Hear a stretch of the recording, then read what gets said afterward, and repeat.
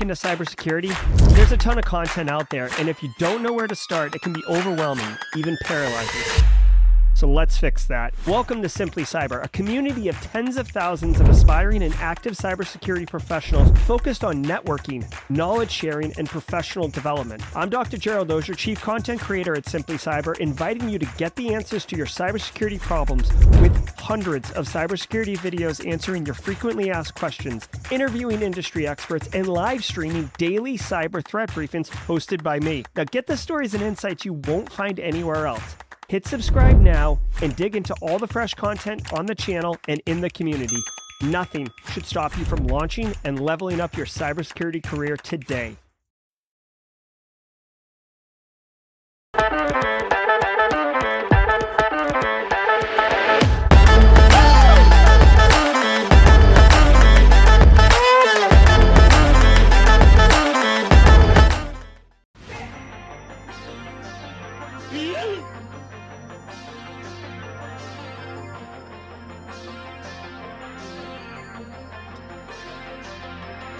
All right, what's up? What's up, everybody? Good morning. It is August. We made it through July. August 1st, 2023. Welcome to episode number 420, if that's your jam. I didn't even realize that. Shows you how attuned I am to that culture. But yeah, you know, episode 420. Come get it. I'm your host, Dr. Gerald Dozier. And over the next 40 minutes... Welcome to the Simply Cyber's Daily Cyber Threat Brief podcast. I'm your host, Dr. Gerald Dozier, and over the next 45 minutes, you... Hold on one second. I'm getting some audio. Let me bring the music down. The idea is for you to hear the music subtly behind me, not over me. Or I'm not singing the intro of the daily broadcast to this song. All right, y'all. All right, let's wind it back.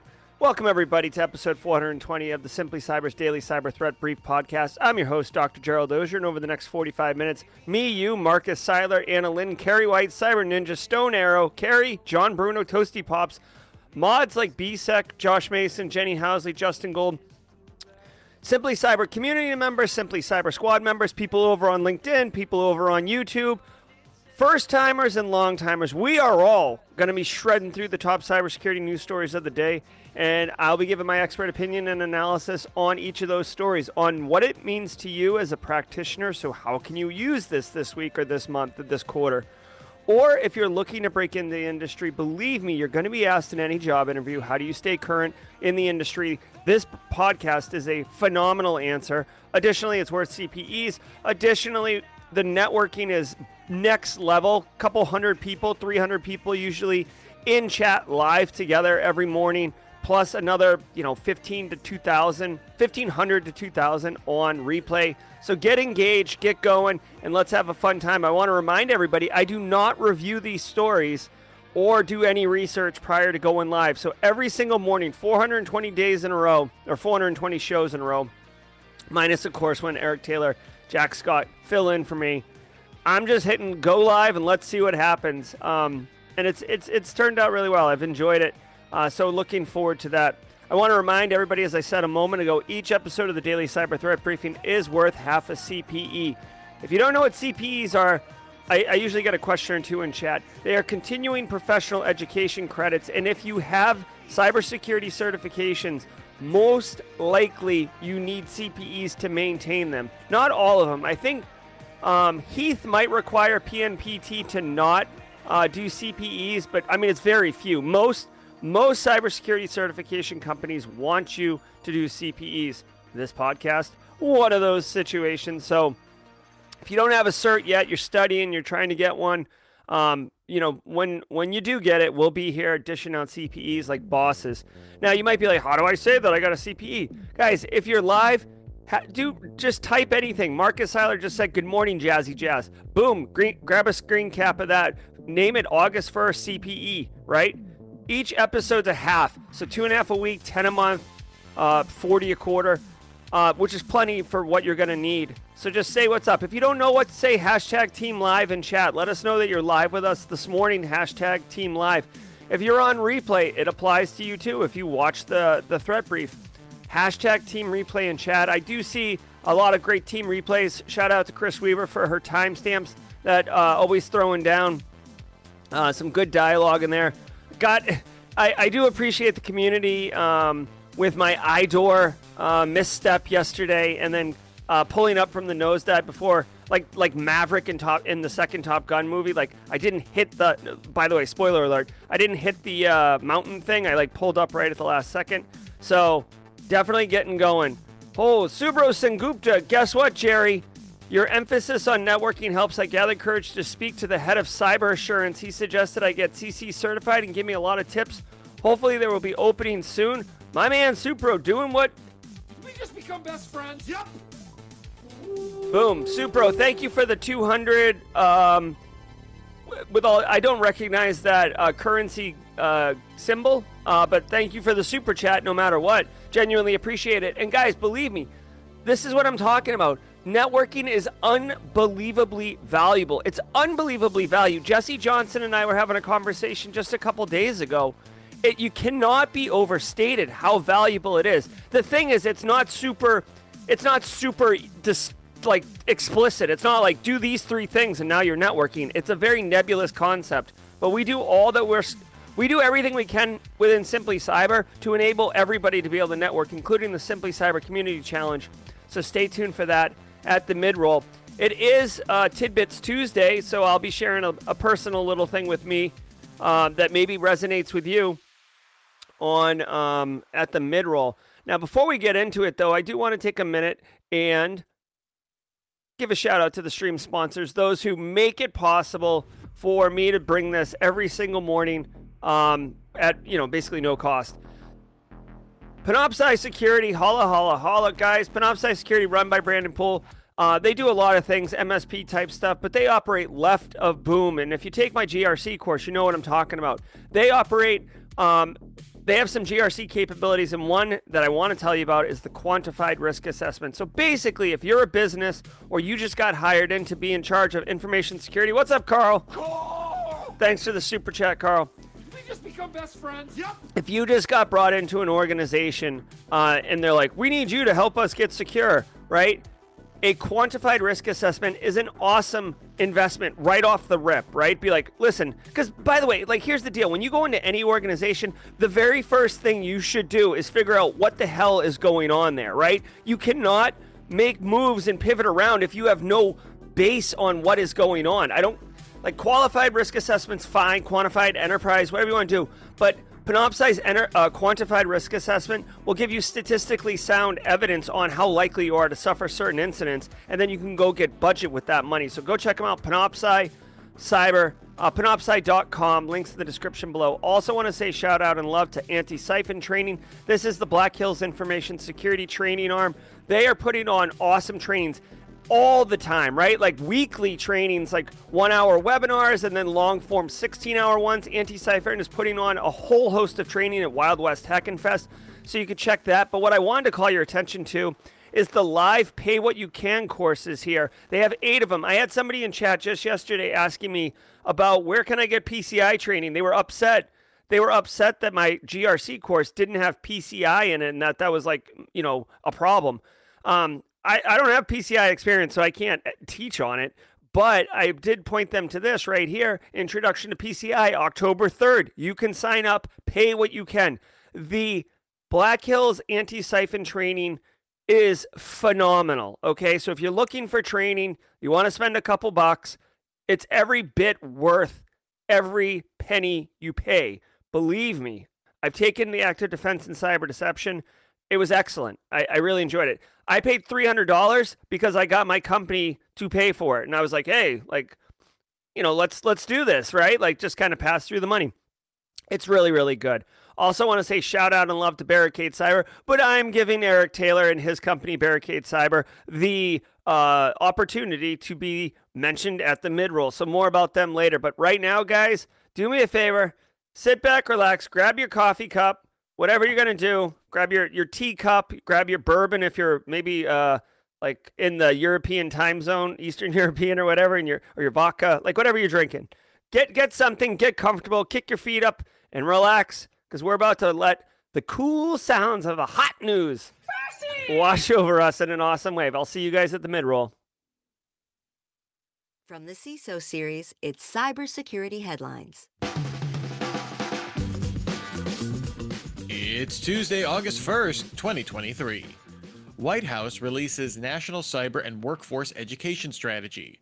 According to the Office of the National Cyber Director, this new strategy will seek to create a partnership between 9 government agencies and over 200 nonprofits, corporations, and educational institutions. This will see the National Science Foundation issue over $24 million in grants for cyber education scholarships.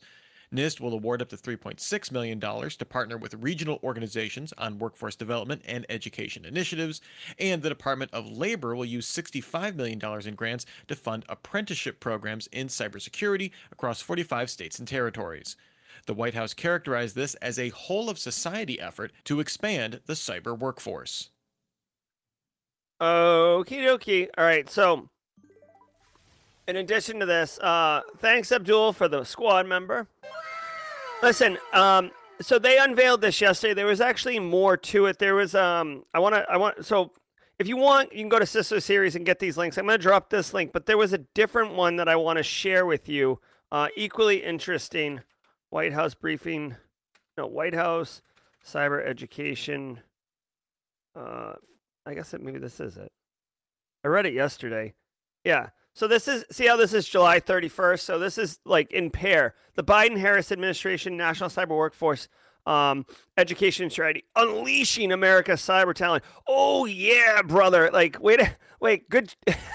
Like whoever was wordsmithing it up, it's like, oh, we've got all these starchy, like bureaucratic country club words. Let's throw in something to really like, this is like in the 90s when every like food company was putting extreme on everything. It was like Mountain Dew, extreme code red, like unleashing America's cyber talent. Like we've been lashed down. The cyber talent's always been there. We've just been like, we've been fettered to a radiator or something in some type of Saw movie. Like, what are you talking about? Like, I love it because I like hyperbolic, but dude, like, come on.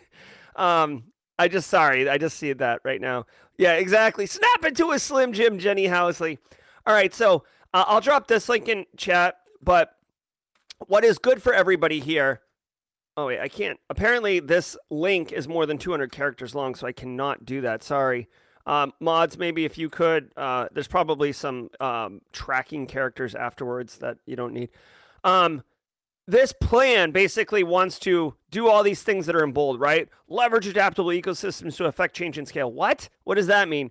The idea here is that they want to leverage existing educational programs and existing capabilities in order to make foundation of cyber skill learning opportunities available to all. Now, what is really, really interesting to me here is, yes, there is trained cyber workforce. So like everybody here in chat that wants to work, whether it's Alana in GRC or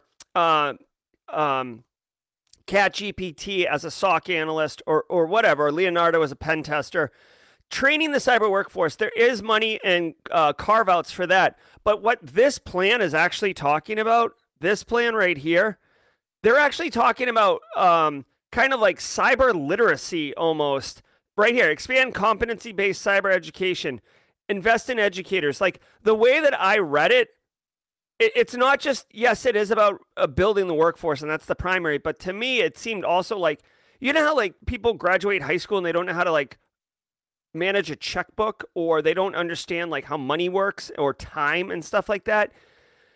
Part of this, my understanding was that it's kind of like cyber literacy. It's like raise the tide for all the boats, whether you want to work in it or not, because let's be honest, everybody should have some semblance of cyber education. Now, this is a lot of money. This is a lot of money, but it's already kind of earmarked for these 200 nonprofits, corps, colleges, universities.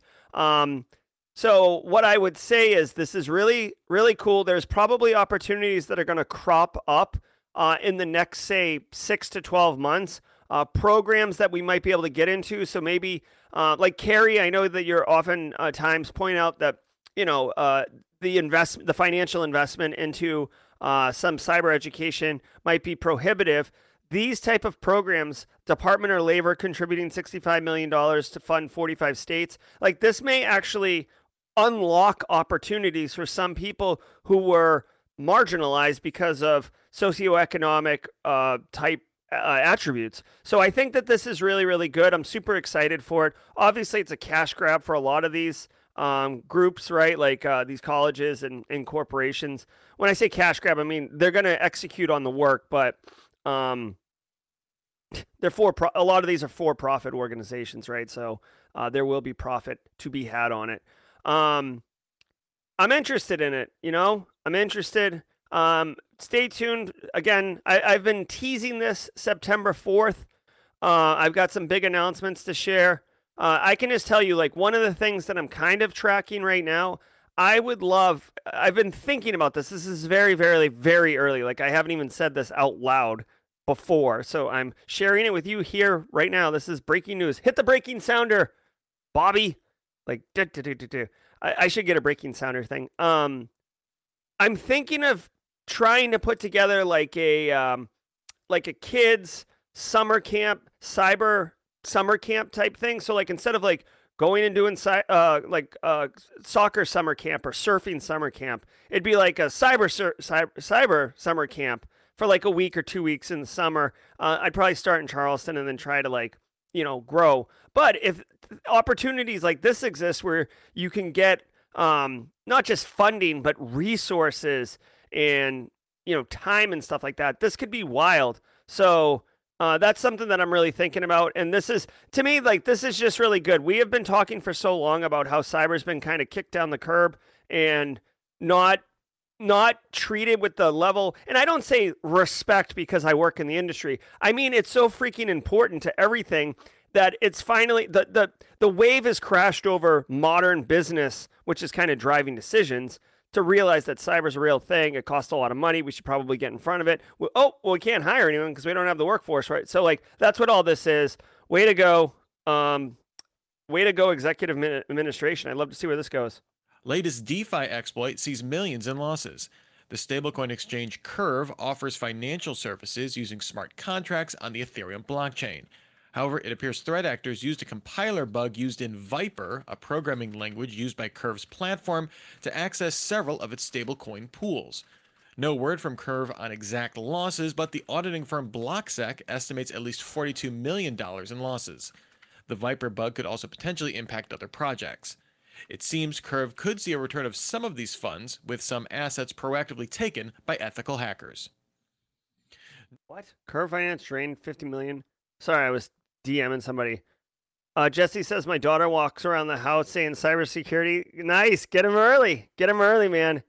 So what happened here? Cryptocurrency could be a risk due to a bug impacting Curve. All right. Well, okay. Hold on.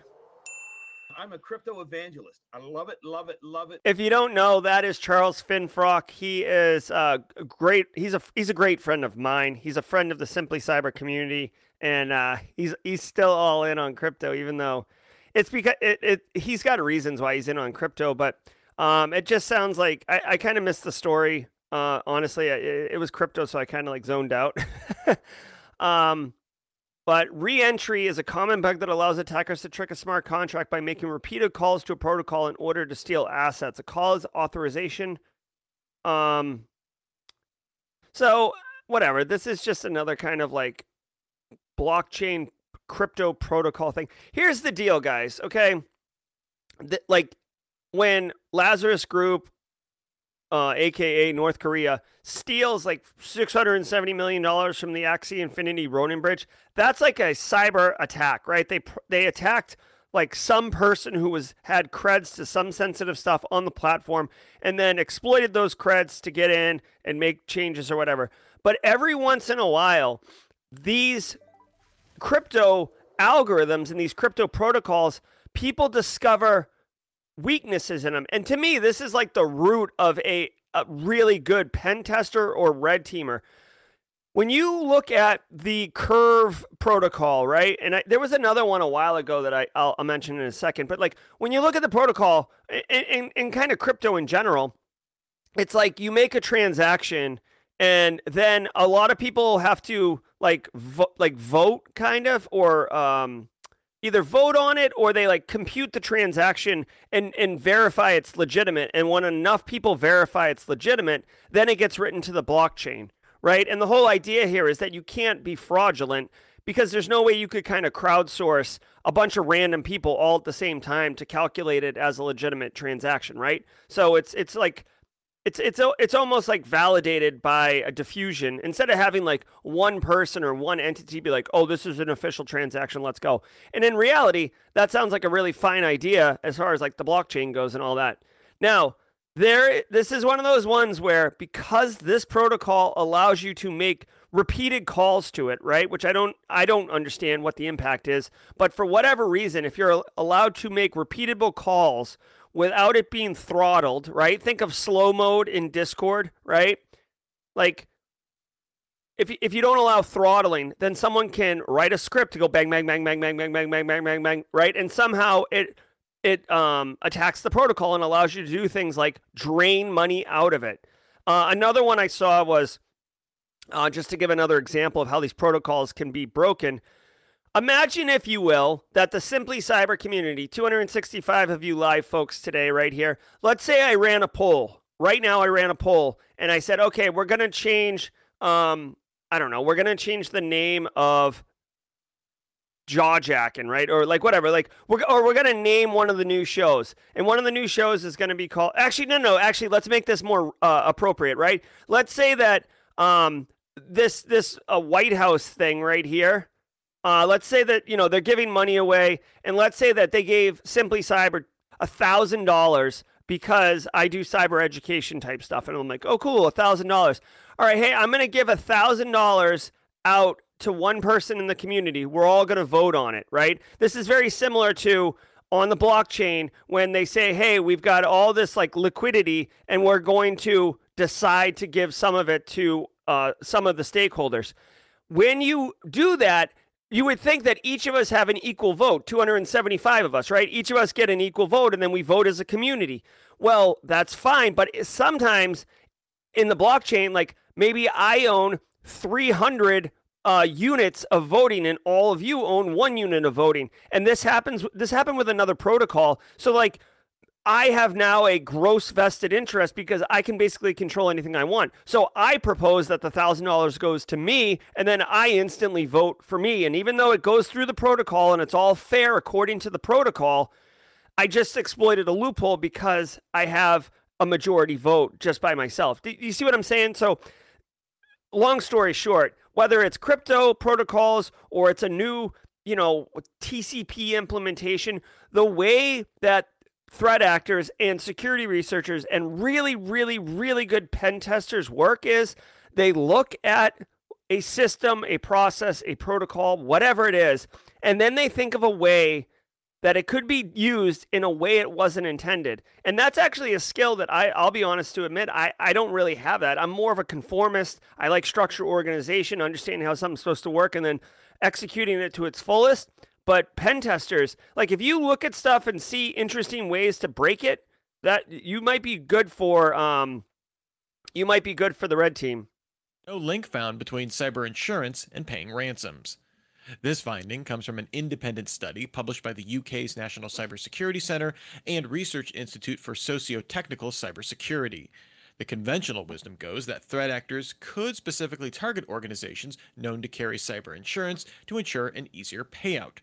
The researchers found no evidence of that, but did see that threat actors did use exfiltrated information about cyber insurance obtained in an attack as further leverage in negotiations. Yep. The study concluded that the low cost and risk in ransomware played a much larger role in its continuing rise than any change in cyber insurance coverage.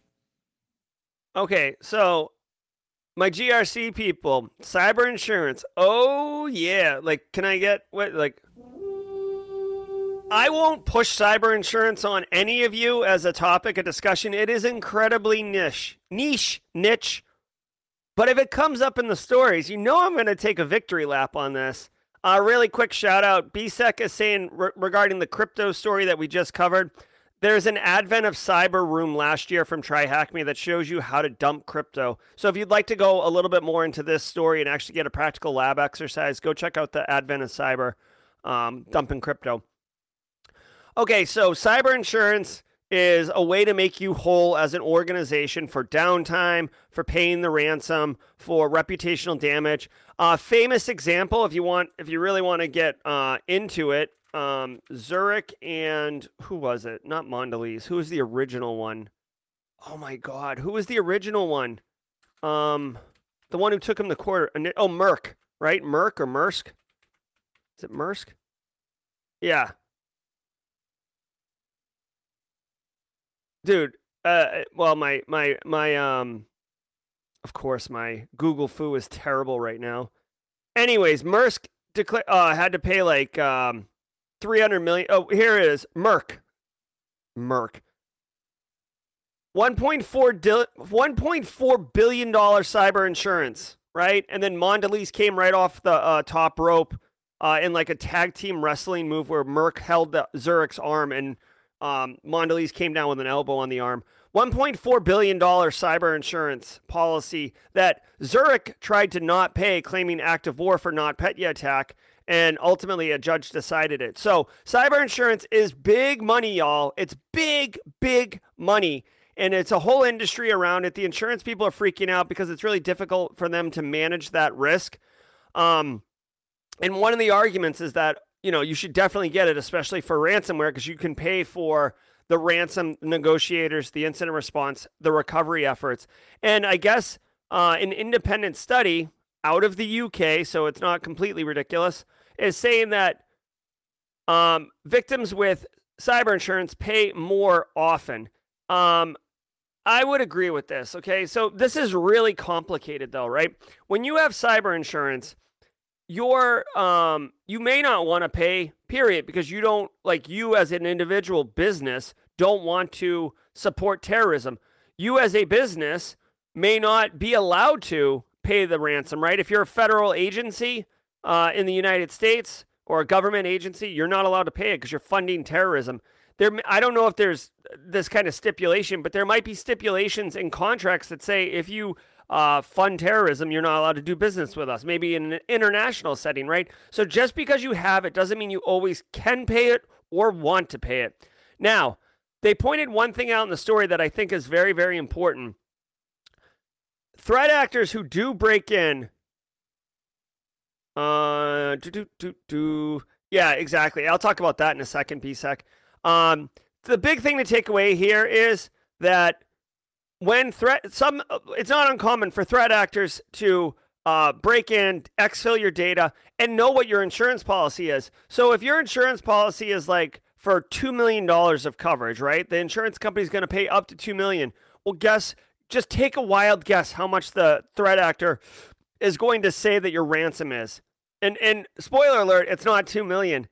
They'll say $2.5 million because they know at this point that there's this like stupid used car salesman haggling process that goes on where it's like $2.5 million. No, we'll give you $1.5. All right, we'll do $2 million. All right, well, that's our insurance policy. We'll pay it, right? This happens now. It's like a thing.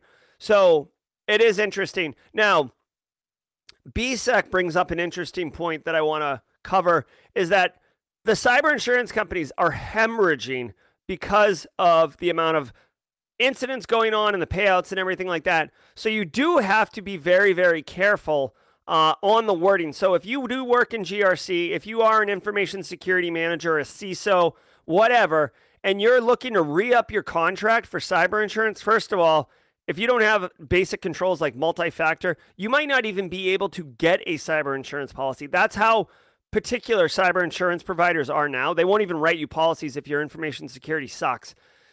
Second thing to note here, read the wording because sometimes they won't cover third-party liability. They won't cover certain incidences of certain problems follow. What do I mean by that? Imagine, if you will, that you are, I don't know, like sometimes we use Joel Belton's ice cream shop, right? Let's say you're an ice cream shop and you outsource the management of the refrigeration of your ice cream coolers, right? Your whole product is ice cream. You need the ice cream coolers to stay cold. Good on you. You outsourced it to Marcus Seiler Refrigeration. All right. So Marcus Seiler, you got an HVAC company. Marcus Seiler's company gets ransomware and their systems go down and they can't serve their clients. And for whatever reason, that downstream impact affects Joel Belton's ice cream cooler. And his ice cream cooler turns off and then the ice cream melts. Joel Belton's ice cream shop has the best information security possible. They pay for quantified risk assessments and they have Barricade Cyber on speed dial, right? They're doing everything they can. Every employee has like triple factor authentication. It's not their fault. It's a third party's cyber incident that rolled downhill and hit them in the face. If your cyber insurance policy does not account for third party liability, guess what? Sorry, Joel, your ice cream's gone, Bubba, right? So be very careful. That's all I'll say about cyber insurance. I could do an entire show on it, frankly. Like, cyber insurance is really important, but it's such a boring topic that a lot of people don't want to hear it, don't want to digest it. It's a very important. If you work in GRC, you absolutely need to understand cyber insurance, like bar none. Okay, I probably should have put it in my GRC course. I don't remember if it's in my GRC course, but it's very, very important. It's just a really tough topic that people don't care about. West worried about China's legacy chip focus. The U.S. and European chip sanctions against China in recent years generally focus on cutting-edge technology. This saw export bans impacting things like fabrication machines using extreme ultraviolet lithography. As a result, China has begun pouring funds into manufacturing so-called legacy chips using older technology. Bloomberg sources say this new focus sparked new concerns from U.S. and European policymakers, saying the U.S. wants to prevent chips from becoming a point of leverage with China. The industry trade group, SEMI, forecasts China will lead all nations in building 26 new chip fabs through 2026. Yep. And now... So that, again, I don't like to get geopolitical on the channel, but this has been like a slow-moving cruise ship. You know, you can see it off the horizon, and it's just been like chugga, chugga, chugga, chugga, chugga, chugga, chugga, chugga, and it's just been cruising, but it looks slow to us. Thank you, Space Tacos. Listen, there is tons of information out there on this semiconductor. It's not even an arms race. It's like a semiconductor throttling to China. So China has the plants to make chips and semiconductors, but they don't have like the raw part of it, the first part of it, the plans and all that. And the United States, China's been moving, and this has nothing to do with the whatever they call it, the illness of unknown origin or whatever. I don't want to say the actual word, but you know, this has nothing to do with this. This has to do with like two first world powers fighting for supremacy, in my opinion. Okay, so if you look, this chip thing has been going on. Let's see, Japan, Netherlands, chip, U.S. export, China, right? This was from April of 2023. Japan, Netherlands plans for new export controls on semiconductor equipment. Do you want to know what the export controls are? Basically, not to China. Like, that's what that is. Here we go. Limit exports of chip making equipment to China. So not just chips, but equipment, IP. Like it's bananas. And then it's gotten so crazy. I think it's AMD chip. Like, let me see. Here's March 2023. China tackles chip talent shortage with new courses, higher pay. So they're trying to upstaff their population with knowledge on how to manufacture chips. Like they are basically, I don't want to get political, but like there is a thing going on between China trying to get semiconductor tech. Think of it like the game Civilization, where like you have your tech trees and they're trying to build. Well, for a long time, China was just buying these things from others, but now there's like throttling going on. It's like basically a resource in a technocentric society. And instead of getting them outsourced China's making their own. And because the U.S. knows this, they're trying to strangle it, that capability. What does this mean for us as cybersecurity practitioners? Two things to note here. One, once they get up and running, I could imagine either some purchase controls around buying things with Chinese chips in them, or you could imagine like an ease on access to things that have chips, right? I don't know if anyone in chat has tried to go buy a new car, but the last time I checked, I was getting my oil changed, but like last time I was talking or hearing someone buying a new car, it was like 18 months out. One of the big reasons that the manufacturing of automobiles is so far out is because of the chips. It's not because of like the steel or the rubber or anything else. It's the chips. Complex machines require lots of semiconductors and lots of like chips, and those things have to be produced, and there's a throttle on them being produced. So anyways, we'll see that. And then of course you hear the other thing that matters to us as cyber practitioners. You hear rumors and bubblings of China baking in backdoors into their content. I mean, into their products. What is this one? I think it's Bloomberg has still not rescinded this story. I don't know if you guys remember this. This was a dumpster fire. Oh my God. This was a dumpster fire years ago. Do you guys remember this? This was like the lighting of the candle that started this whole thing. This was from 2018. Do you guys remember this?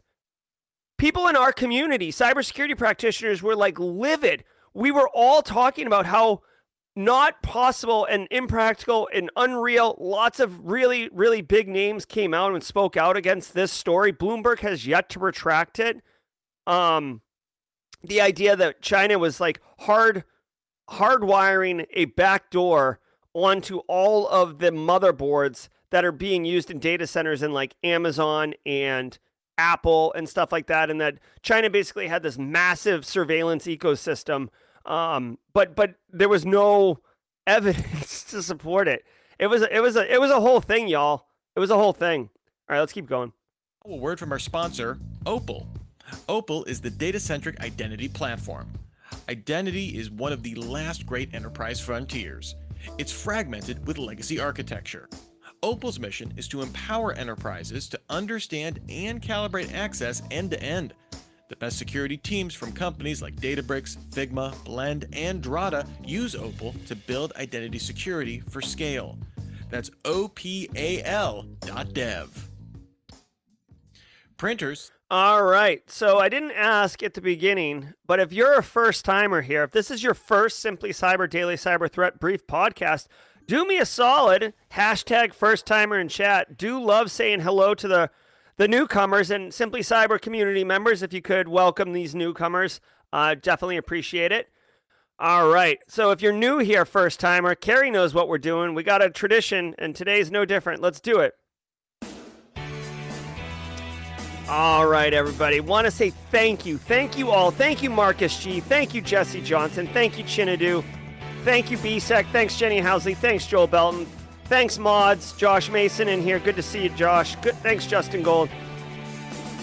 Really appreciate all of you being here. I love starting my morning with you. Coffee cup cheers to all of you.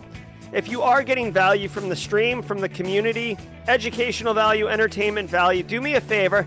Hit the like button. The reason I'm asking you to hit the like button is because it'll trigger the YouTube algorithm and it will go tell more people who are interested in cybersecurity what we're doing over here. It's a way to pay it forward and have someone else find the show. Robert Moritz, I'm trying to get back and look at the GRC class videos and none of them are there. Am I missing something? Robert, connect with you or DM me in chat. I mean, they're there. They're there. I'm not sure. And unfortunately, I don't have a support person. I am support for Simply Cyber School as well as lead instructor. Thanks for hitting the like button, guys. Oh, great, Darius Cater. Lots of first-timers. Glad to hear that. Guys, let me tell you, I want to thank the stream sponsors for their long-term support. Anti-Siphon, Panoptcy, and Barricade Cyber. Barricade Cyber has been a sponsor since the beginning for over a year and a half now. Barricade Cyber Solutions, run by Eric Taylor, is dedicated to helping businesses from cyber attacks and recover from the damage done. Cyber attacks can cause massive issues for businesses and send dedicated, hardworking business owners into turmoil. But guess what, y'all? Barricade Cyber Solutions knows how to mitigate the damage done by cyber incidents. Check them out at barricadecyber.com. Links in the description below. If you go to their website and you're having an issue, just scroll to the bottom. Get on Eric's calendar. What kind of issue are you having? Ransomware? Business email compromise? Something else? Just want to talk to Eric? Get on his schedule. Talk to him. Guy's great. Service is excellent. Don't be a victim. All right, guys. Every single day on the threat briefing, haircut fish, you're not a first timer, get out of here. Every single day on the stream, we do the Simply Cyber Community Challenge. Darius Cater has the baton right now. Darius, thank you so much for posting. Guys, Darius is going to tag somebody. Go on to LinkedIn, that person, and post your cyber story. Why are you into it? What have you learned? How are you helping? Who has helped you? Make it the Simply Cyber Community Challenge. Hashtag Simply Cyber Community Challenge in your post. Now, here's the best part. Everybody else that isn't the person with the baton, go on to LinkedIn, search for this hashtag. It's unique. And connect with the people who are posting and commenting. Also, you should be commenting so other people will see you and connect with you. Why would you want to do this? As we said at the beginning, Subro pointed out how important networking is. If you start connecting with people in our Simply Cyber community, your feed will be tailored and curated with people who are supportive, inclusive, sharing cyber resources, answering the cyber bell. Guys, it is a hack basically on how to leverage LinkedIn to supercharge your network. Get on it. Guys, it doesn't take a lot of energy to search for this and start connecting with people. Start making meaningful relationships. Take 1 or 2 steps a day. By the end of the month, you're going to have taken 100 steps, right? You're going to be much further than you were when you started. Believe me. Thank you, Akil George. All right. Jenny, keep an eye on the tag if you would, please. All right, guys. Finally, every Tuesday, I share a little story about myself, Tidbits Tuesday. This one, I wanted to take it back to yesteryear. Guys, I don't know about you. I was thinking of foods that I liked as a kid that I don't like now. And I got to tell you, when I got home from school, like 3rd grade, 4th grade, 5th grade, I would eat strawberry Pop-Tarts like they were oxygen. You know what I mean? I'd just be like, like just the strawberry Pop-Tarts. Like get out, like the cinnamon ones, get out of my face. The chocolate s'mores one, no. It had to be strawberry frosted with the little sprinkles on it.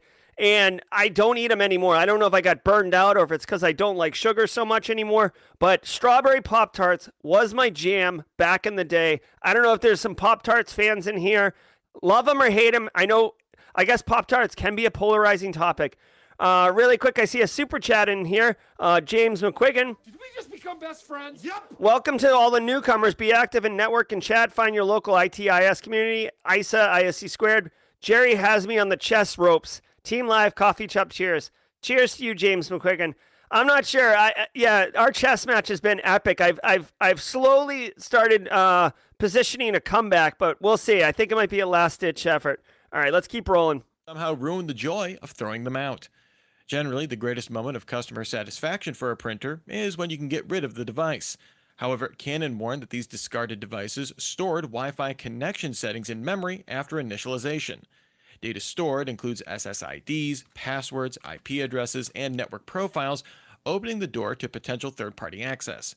Canon says this impacted 196 models across its consumer, business, and large format inkjet lineups. Canon issued firmware updates to resolve the issue and advised all users to reset all settings twice before discarding a printer. Yeah, because everybody's going to go change the settings twice on a printer before discarding it. But also, like, firmware updates, if you've already thrown it away. No, dude, tell me the last time you applied a firmware update to a printer device. Now, I know that we're usually a supportive, inclusive community, and we're not typically violent in here, But the famous scene from Office Space. Who doesn't hate a printer? I will say Canon. I don't have that much of a problem with Canon. I loathe. Here's another Tidbits Tuesday. I loathe HP printers. Loathe them. I have one. I wish I could, like, I don't know how to explain it. Like, I won't yeet it, but I hate it. I hate it. Oh, I'm looking at it right now. I see you. Oh, it's like they intentionally make it painful to use. I don't know about you guys. All right, so here's the deal. All right, so BSEC updated the firmware on printers a couple months ago. So I guess it happens. I'm like this wild renegade, not operating. Oh my God. So Reggie Davis updated moms yesterday. I did it last week. Greg Casey saying, okay, all right, well then, I guess that does it for Simply Cyber. I'm signing off, and I'll go find a community of people who hate printers too. I didn't realize that. I guess I'm in the minority, y'all, who doesn't update their printer firmware. No, I hate HP printers. All printers are okay. All right, so hey, you know what? I'm regularly humbled and surprised with things that I take for assumed majority that I find are not. Like people who use the Outlook fat client on their computer. Thought no one did that anymore. I was wrong. I don't update firmware printers on firmware. Apparently, I was wrong, so I will fall on that sword. Okay, so here's the real risk, though, and Cody Kinsey kind of talked about this before. Guys, if your Wi-Fi password, first of all, if your Wi-Fi password is being used anywhere else, that's a problem. And if you don't want people jumping on your Wi-Fi, maybe your home network you don't care about, but a corporate network, if you have like a mesh network across multiple sites, here's the deal. Right? I throw a printer in a ditch, or I sell it online, right? That Wi-Fi cred, so the password, the SSID, other sensitive information is stored on there. Well, what's the value of that? Well, guys, it's not that hard, right? It's not that hard to go on wiggle.net, which is a crowdsourced like wireless network mapping thing, and just type in the SSID, right? Just type in the SSID and go find it. Now, if it's an SSID like Linksys, that's going to be kind of hidden in the noise, but maybe it's called like, I don't know, like BSEX Transportation Company or whatever, like something unique. Well, then if that's the case, you can get that.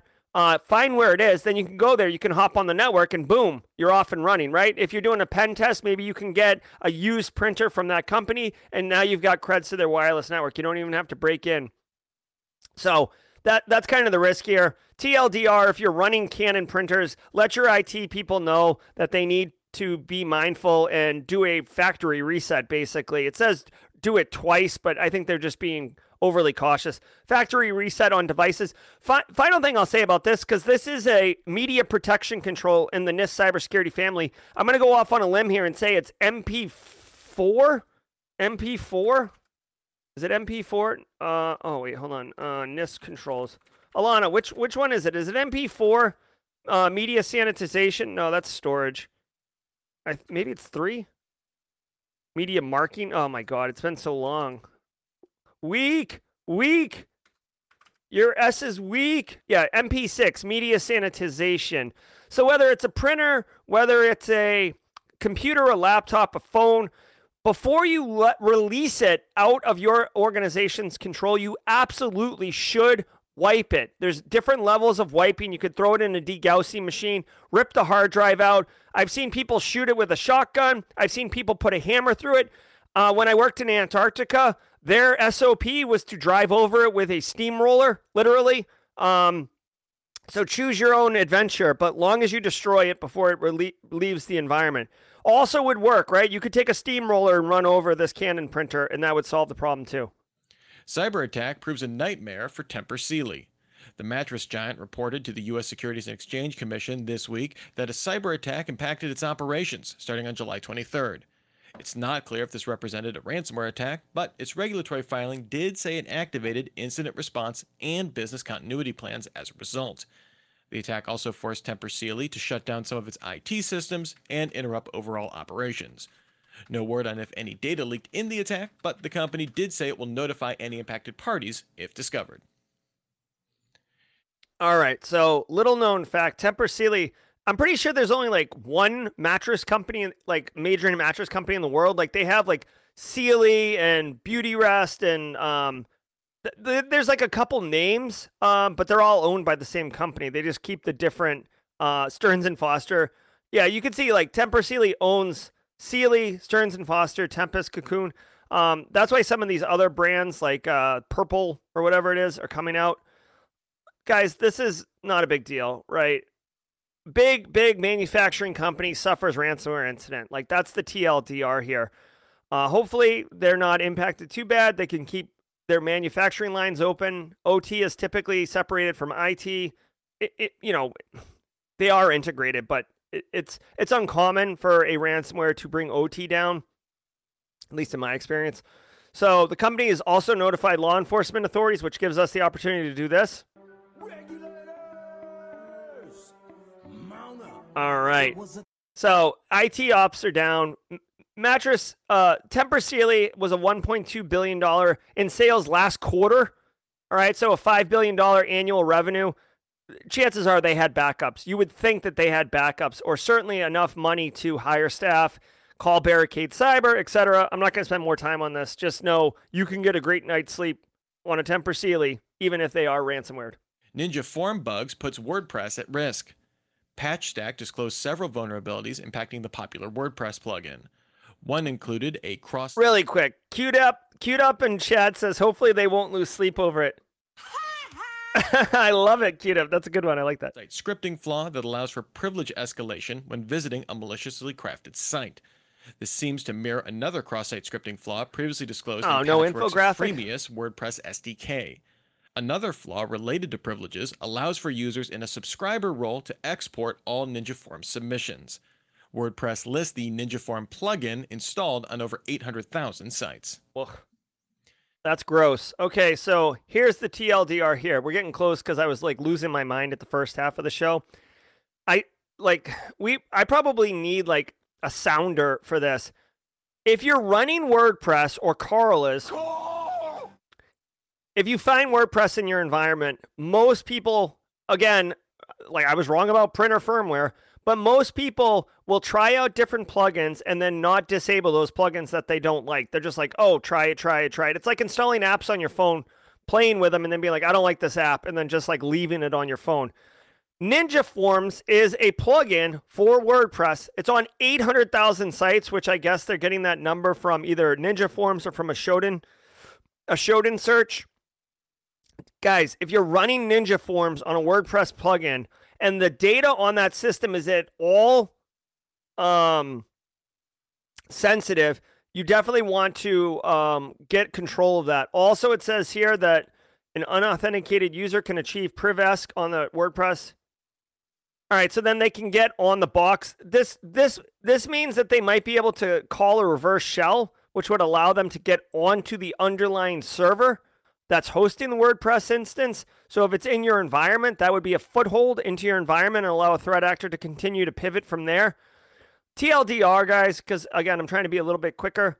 If you're running WordPress, you need to be on top of it all the time because this is just a story about Ninja Forms. But dude, like if you scratch an inch deep, you will find WordPress plugins issues all the time. You really need a multi-pronged approach. You need to educate Carl. You need to educate your end users that they need to, first of all, go through an appropriate process around getting IT deployed in your environment, not just standing up WordPress wherever they want. Second of all, if you're going to use plugins, only use the ones you need. It's called least use, period, right? That's a control. Third, make sure that you're updating and patching your plugins when they are. 4, as an IT or InfoSec department, you should be scanning with like Shodan, your external network interface, or use, your vulnerability scanner of choice and scan and make sure that you're seeing these things and then do exposure management and like make sure your exposure is fine. So if this WordPress site is exposed and vulnerable, well then, can you put network segmentation on it? Can you push that into the DMZ? Can you increase logging on that box to see if it's going to get popped? InfoSec is a multi-pronged approach, and this is a good example where, it's it's a WordPress plugin, but you can attack it with multiple dimensions of controls: administrative, managerial, operational, technical. Right? There's a bunch of different, you can do preventative controls, detective controls, corrective controls. Like, you can hit this from multiple angles. All right.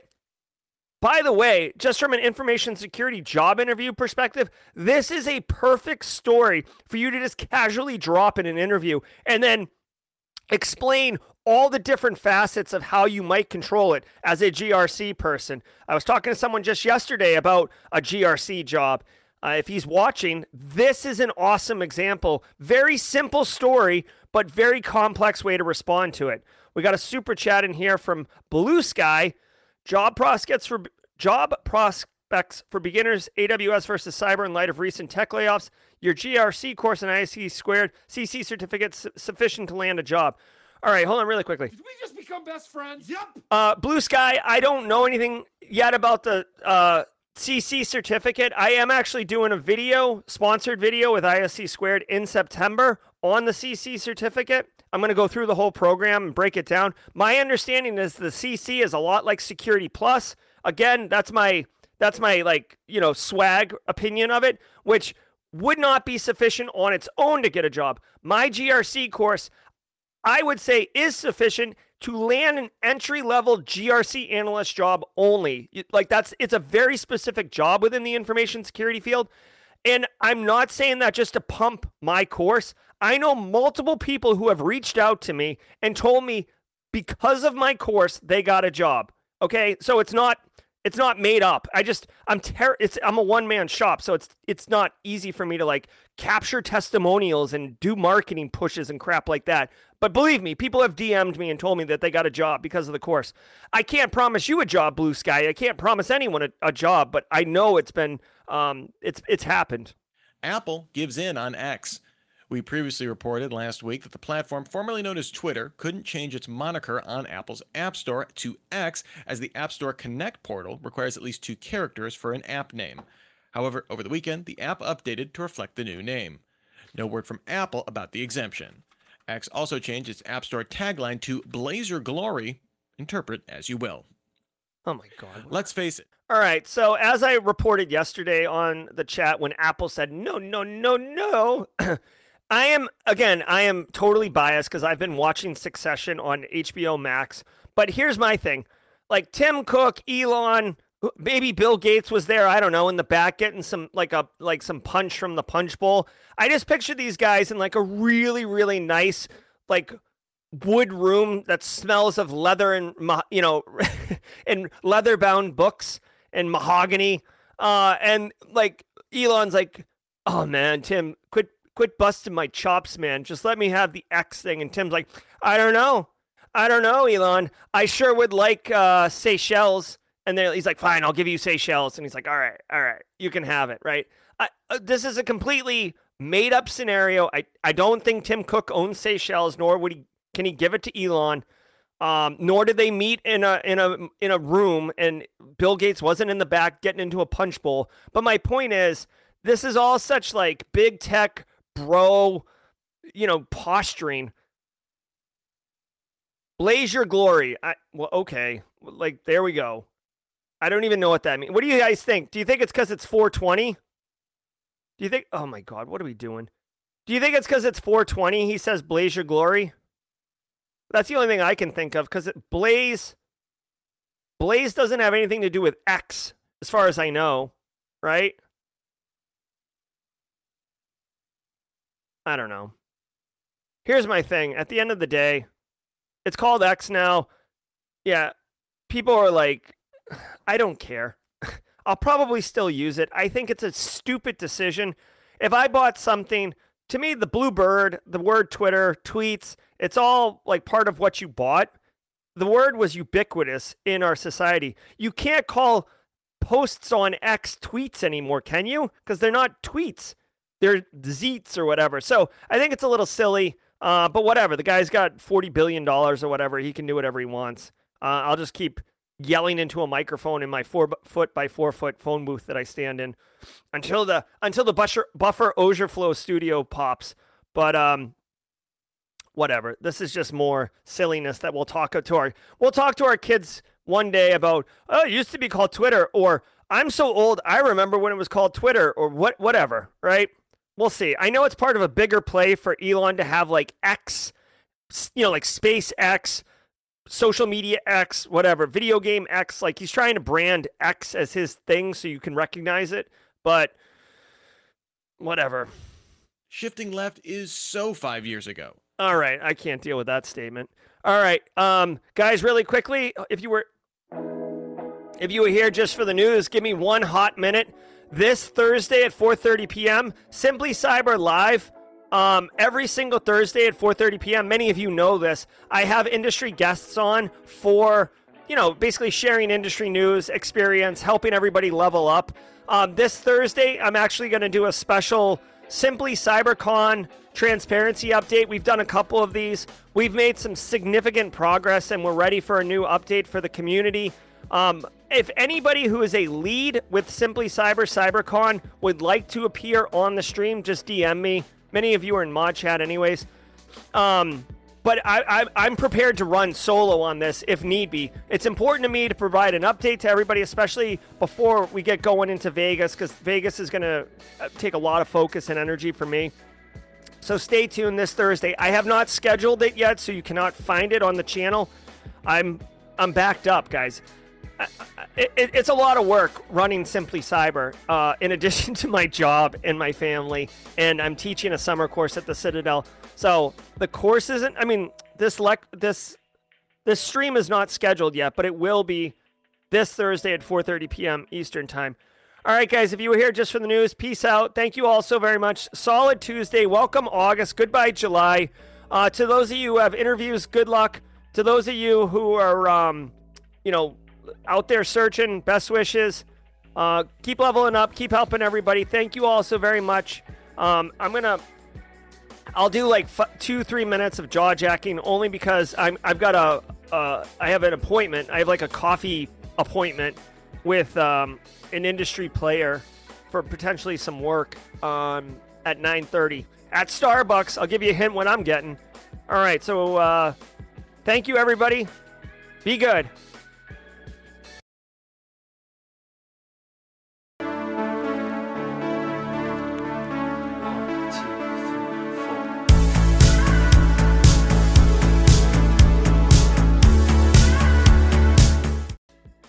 All right, guys, really quick. I got a couple minutes for jaw jacking. Robert Moritz mentioned he couldn't access the GRC course. Robert, just ping me, or I have to leave to go to this coffee thing, so I can't fix it right now. But believe me, the one thing that a lot of people have had trouble with is logging into the course with the wrong email account that they set up the course with. So perhaps try a different email account and see if it's there. I don't take away enrollment from anyone. It doesn't have a time span on it, so it's there. Oh, yeah. BSEC, that's the transition to jaw jacking. I'm going to make a whole show around it. Jesse Johnson says, I want to share a site, but I'm terrified of WordPress. Any alternatives? What is a good alternative to starting a site? I mean, WordPress isn't bad if you manage it, right? That's the thing. You got to manage it. I'll leave it to other people on the channel. Like, I use Wix personally. I use Wix for Simply Cyber and Simply CyberCon.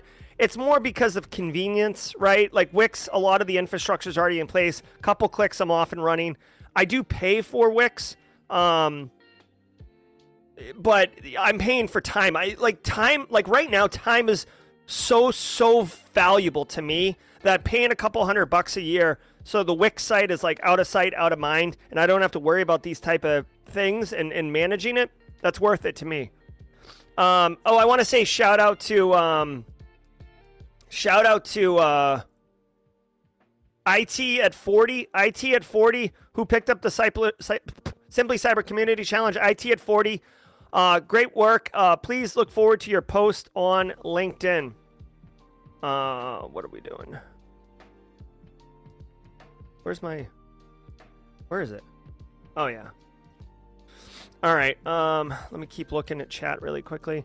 Is there ethical concern with recording going through a home lab like Eric Capuano's? So you want to be a SOC analyst, new to cyber and thinking of content ideas? No, Douglas Tanner. So here's the deal. If you were to record Eric Capuano's SOC lab and then post it as your own and not give credit or cite Eric in any way, that would be unethical. I have like 3 or 4 videos on my channel. They're bundled as a playlist of me going through, like one of them's me going through and building the whole lab out so you can follow along. One is me telling you about the lab and why it's valuable. One is me interviewing Eric and explaining what's up. And then one is like a short one about like why you'd want to use the lab. All of those things I reference back to Eric's blog post. Super valuable, super okay. And in fact, it goes one step further because I already have a relationship with Eric, but I called Eric and I was like, hey, dude, I want to make this video series around your blog post. I think it's incredibly valuable, but I think that some people won't be able to read the blog post and put it together. What do you think? He's like, that's a really cool idea. Thank you. So, because he's like, I don't have time to do that. So I made it, and now he came on my show, and now more people are finding out about Eric. More people are finding out about Simply Cyber. So there's a lot of economies of scale in the value of doing something like that. So absolutely do it. The hard part is like doing it, right? Here's one thing that I have learned over the last 3 years of Simply Cyber. Ideas, I don't want to say they're a dime a dozen, but lots of people have lots of great ideas. Execution is the hard part. And it really becomes hard? Like saying no to ideas, right? Or putting them on the back burner. Oh my gosh, Masonic. Oh boy. Pastor of Muppets says, hi Jerry, do you see the barrier for entry into GRC? Auditing, softening, lots of open positions, but it's champagne taste with beer budgets. Employers want tons of certs. Okay, hold on, Blue Sky. I'll answer your question in a second. I can't say whether I've seen GRC softening. I would argue that there's going to be a lot of opportunity around GRC jobs simply because, as the cyber insurance story covered, a lot of organizations know that they need cybersecurity and they don't know what they need. They're not going to hire like a SOC analyst because they're going to start with a GRC analyst, which is kind of like a one-size-fits-all type role. Now, that doesn't mean a SOC analyst couldn't go apply as a GRC person, but most businesses that are just dipping their toes in the cyber waters are going to start with a GRC person. Audit is definitely for professional services. All right, final question here. Blue Sky asking about AWS versus cybersecurity jobs. Here's the thing, and I'm actually going to tell you this because this just came up yesterday at the company I work for. There was a need for AWS DevOps work, and the CEO of the company said, Jerry, can you do that? And I said, no, not at all. Like GRC, listen to me. Here's the deal. Information security is different than IT. IT and information security are way different than DevOps. Understanding AWS DevOps, that's an engineering role. That's a very technical role. You do all sorts of things around automation, workflows, performance, scaling up and scaling down. It's a totally different path. Like when I say different path, I mean, it's like walking west and information security is walking north. I mean, they're not even in the same vein, right? Now, you could secure AWS, right? There's an overlap there, but they're two different things. So what I would say is there's a ton of work. AWS DevOps work is very, very valuable, and you can charge a lot. I know there's several people in Eastern Europe that do AWS work, so there's some, it's a global thing. But if you're going to go all in on AWS, know that you can do some cyber stuff, but for the most part, you're going in on AWS DevOps. A lot of big tech companies run on AWS, so there is value there. A lot of startup companies like AWS because you can spin up fast and move quick and break things and save money without the infrastructure costs. I don't know how easy it is to break into the AWS space because that's not what I do. I live, breathe, and eat cybersecurity. AWS, that's a different restaurant with a different menu. I can't speak to that. But I will say that that's a specialized skill set that definitely has value if you want to go that route. All right, guys, I got a boogie here. I've got a boogie, but thanks everybody for your time. I hope you got value from the show. Super happy everybody had a good day. We'll be back tomorrow for Worldwide Wednesday, so do show up for that. That is a team live thing. Thank you all very much. Until next time, stay secure.